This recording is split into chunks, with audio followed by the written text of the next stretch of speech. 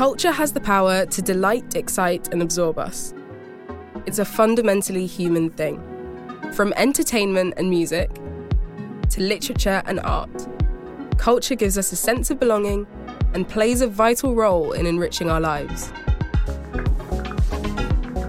I'm Nati Kasambala, and this is Superculture, a Selfridges podcast series celebrating the importance of culture to each and every one of us. After a hugely challenging year for the creative industries, we're toasting to new beginnings by meeting remarkable people from a range of disciplines who are inspiring change, joy, and positivity in their artistic fields. We'll hear from them about their early influences and impactful moments that have gone on to shape them and their careers. In this episode, I'm joined by choreographer and artistic director Benoit Swan-Puffer. Hello, I'm Benoit, and I'm the artistic director of Rambert.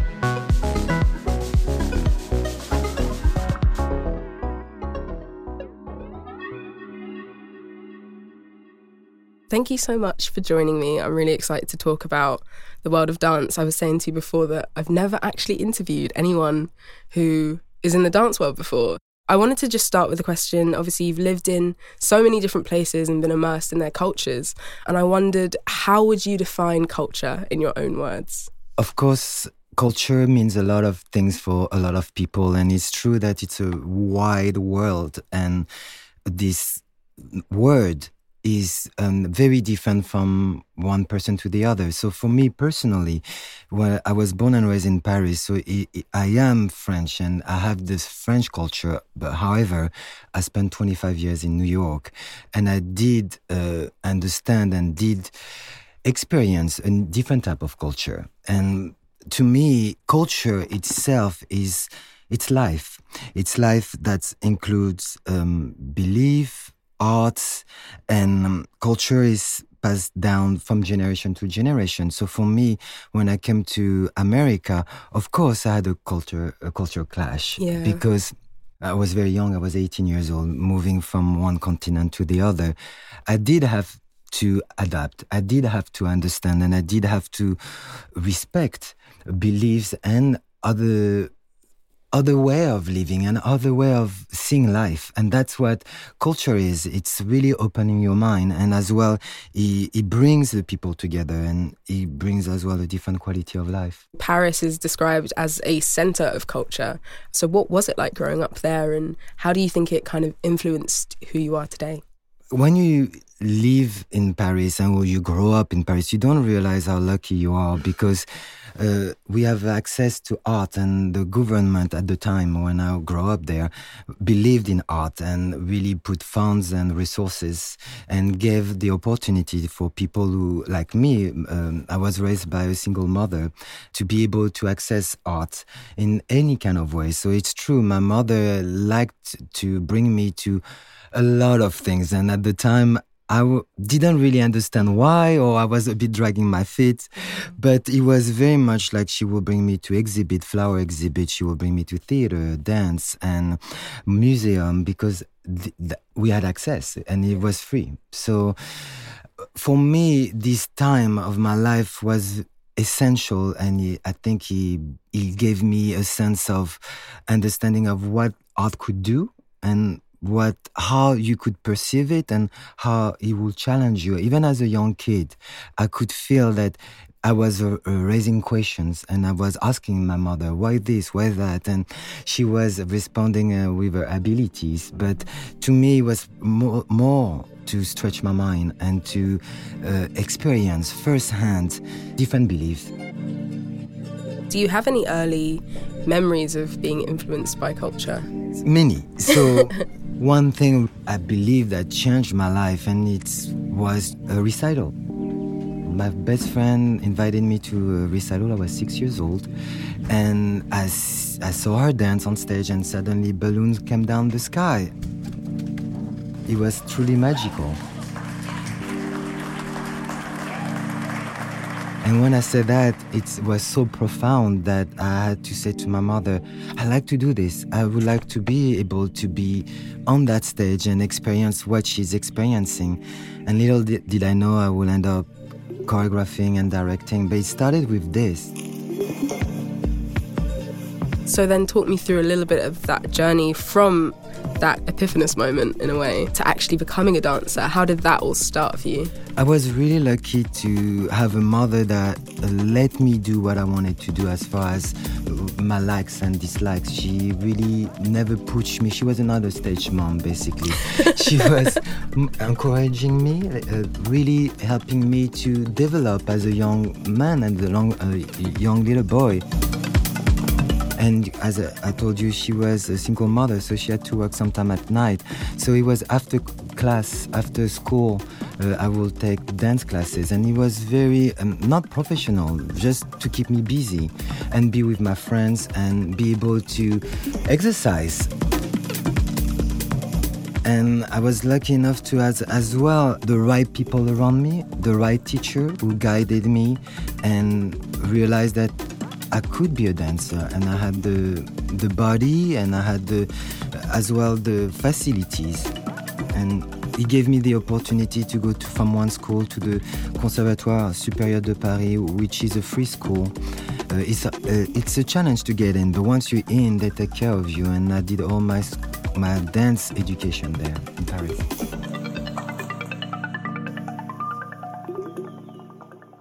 I found that so fascinating when I was reading about your story. The fact that, you know, it was a super competitive environment and you had to audition and it was challenging to get in. But the fact that then when you're into this prestigious institution, that it's free and you can get to focus on dance rather than paying your bills or whatever, which Absolutely. Seems like such a foreign concept, which is sad.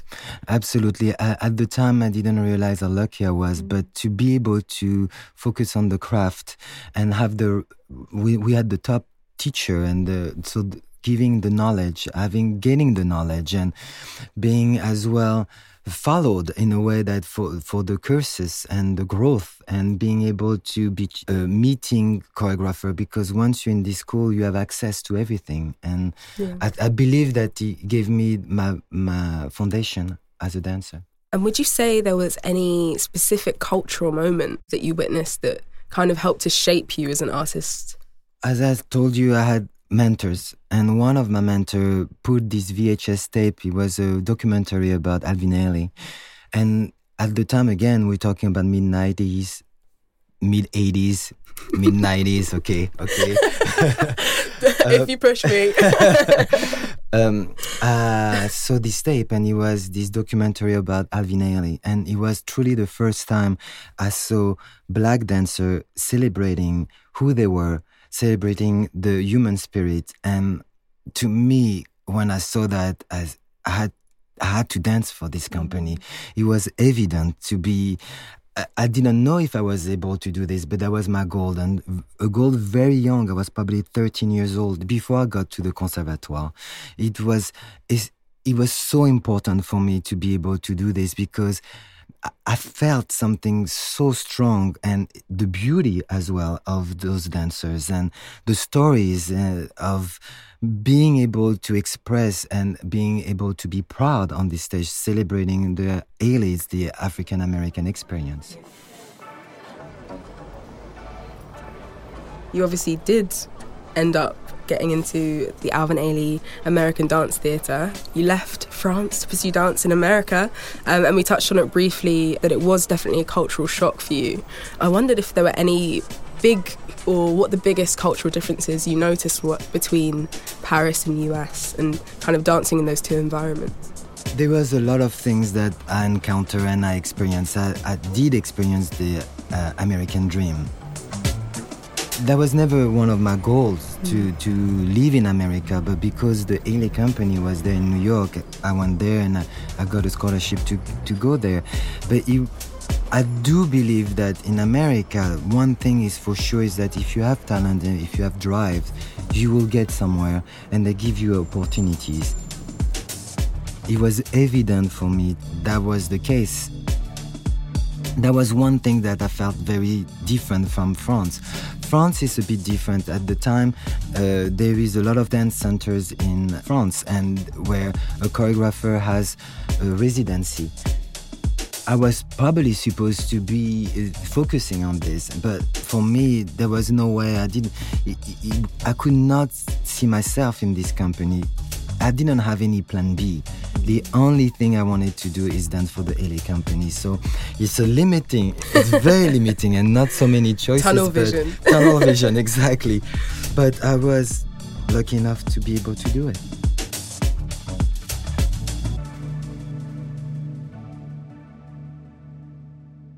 And what was it like seeing that company live for the first time and being involved in it versus, seeing it on that VHS all those years ago? So the first time I saw the company was in the Paris Opera, and I think it was 1992. So they were announced probably 6 months prior their performances, and you have no idea how much. I mean, to me, it was, oh my God! It was finally I'm going to experience firsthand, and I saw them every night. I'm a bit obsessive, but again, seeing them on the stage, to me, that was the beginning of it is possible. If I keep my focus, I can get there. As well, seeing Revelation for the first time, which is the iconic piece of the company, celebrating with him some spirituals and celebrating again the Black experience. When you experience this piece, that's when you understand how dance is powerful and how it can actually change your mind and change your vision of life. So basically change the world. We danced this piece. So when I got the company, I danced this piece 1,000 times during my stay in the company, and from one continent to the other. And you could the same reaction, standing ovation. So it proves you, and it's Negro spiritual, so English language. And when you go in Japan, we do the same, and you see them standing up. So you understand that this piece touched the human spirit. And actually, it doesn't matter if you understand the language, you feel and you understand what this piece means. And do you remember how it felt to dance it for the first time? Oh my God, I was a mess. Imagine something that you've seen from age 13, 14 to, and I got the company probably I was 22, I think 21, 22. It was surreal being able to live your dream, but at the same time, you understand that you have a responsibility to continue this dream, because I'm sure in this audience, there was another Benoit, there was another little kid who, for the first time seeing the piece, and will probably feel what I felt at the time. So again, it's a generation to generation. It's so important to give this and give the opportunity for this audience to see this piece. How would you describe Revelations as a dance piece for someone who hasn't seen it? Revelation is an iconic masterpiece who has the power to bring the people together. Truly, because as a dancer, and first as a viewer, and then as a dancer, experiencing it, dancing it is one thing, but it's the effect that it does to the world. This piece, I can't compare any other piece, because it transcends race, beliefs, religion, everything. This piece is like an arrow that goes straight to your soul.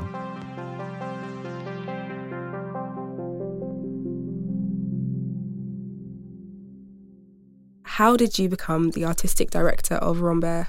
I was an artistic director in New York. The company was Cedar Lake Contemporary Ballet, and first he was the underdog, and within my tenure of an artistic director, he became one of the best company in America, and if not the world. And it was as well to revamp or to give another life of the company. At the time at Cedar Lake was 9 months, so I built it the ground up. But with Rambert, what I love about is that it's a 100 years old company, organization, and it is a company that has followers and fans and they love the company. It's the little darling of the Britain. And to me, having the opportunity to give a new chapter to the company, make it more now, or like make it still alive and still relevant, it's a wonderful opportunity as an artistic director. I know that you've talked in the past about how important representation is and how much it's needed in the world of dance. And I wondered if you could tell me a little bit more about that and how you think about that today in your new role as the artistic director at Rambert. For me, it's so important. And it's not just because of what happened this year and last year, and that now people waking up and seeing that it is important. To me, it's been a decade, more than a decade, that I felt it was important, because as a mixed race kid in Paris, I didn't get a chance to see myself on stage. I never had a chance to see someone and say, oh, I could be this person. It's when I saw that tape that I said, oh, wow, it's there. It's somewhere in the world. It is happening. And it's actually, there is an opportunity. But if you don't, as a director, understand the importance of your role of putting and hiring and having, giving the chance to everyone, I mean, it's a difficult task, but at the same time, it's possible. Yeah. If I can touch someone in the audience and they see themselves, they will say, I can do it too. And that's so important to me.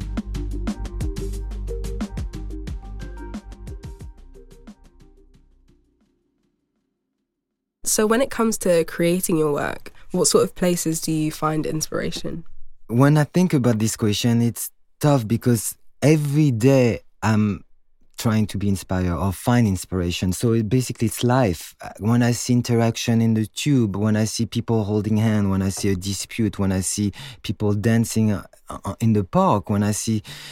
so anything, music, cafe, new relationship, new meeting, new encounter. To me, all this, it's kind of like I'm stalking, or I'm keeping everything in mind. And then once I have the opportunity to create, things will trigger some movement and will trigger thoughts that I would like to put on stage. And obviously the pandemic has been a tough time for the arts as well. How did you adapt? How was it able to, I guess, challenge the way that you approached the art that you make? I mean, it was shocking what happened for us, because for us, everything is a live entertainment. So we need people to see, we need to have interaction. And that was cut. So meaning the theaters were closed and everything. I mean, it was just, what do we do? And how can we keep going? And especially at this time, I felt like the importance of art was even more.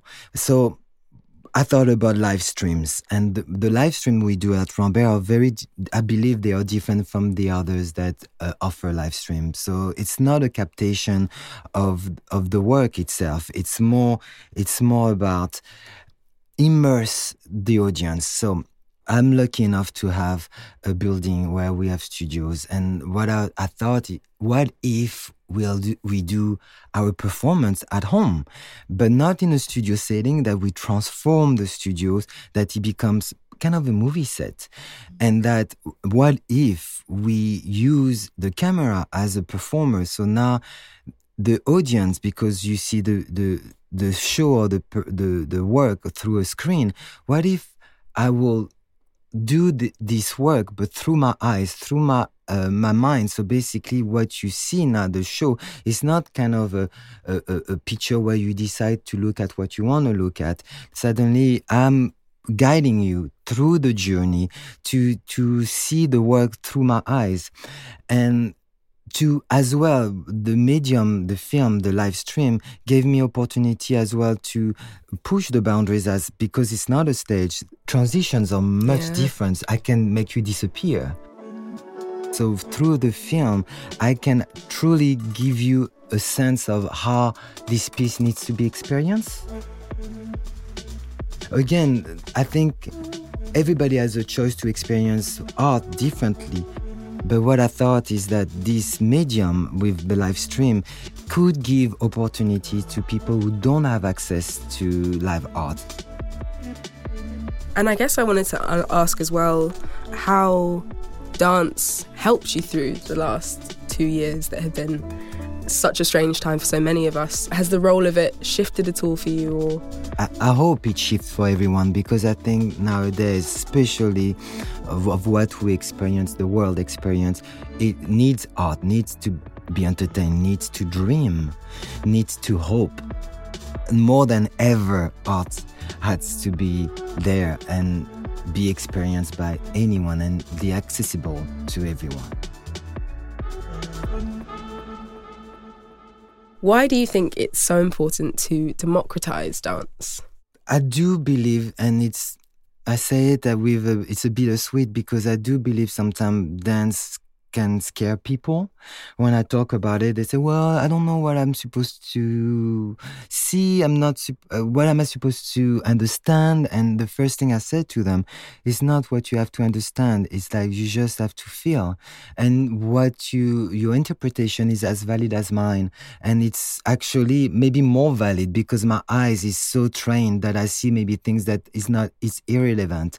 But as a normal, I do dance for people.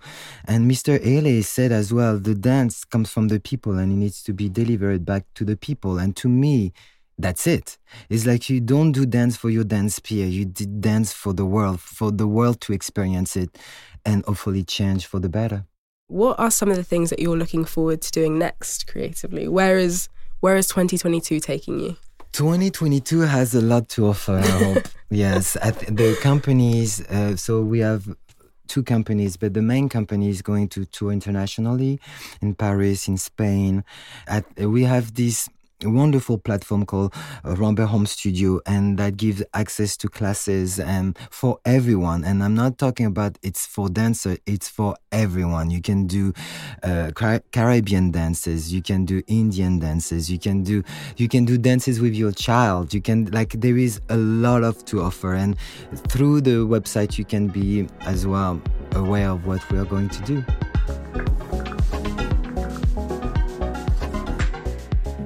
This podcast is part of Selfridge's ongoing exploration of the most exciting individuals and ideas in the arts.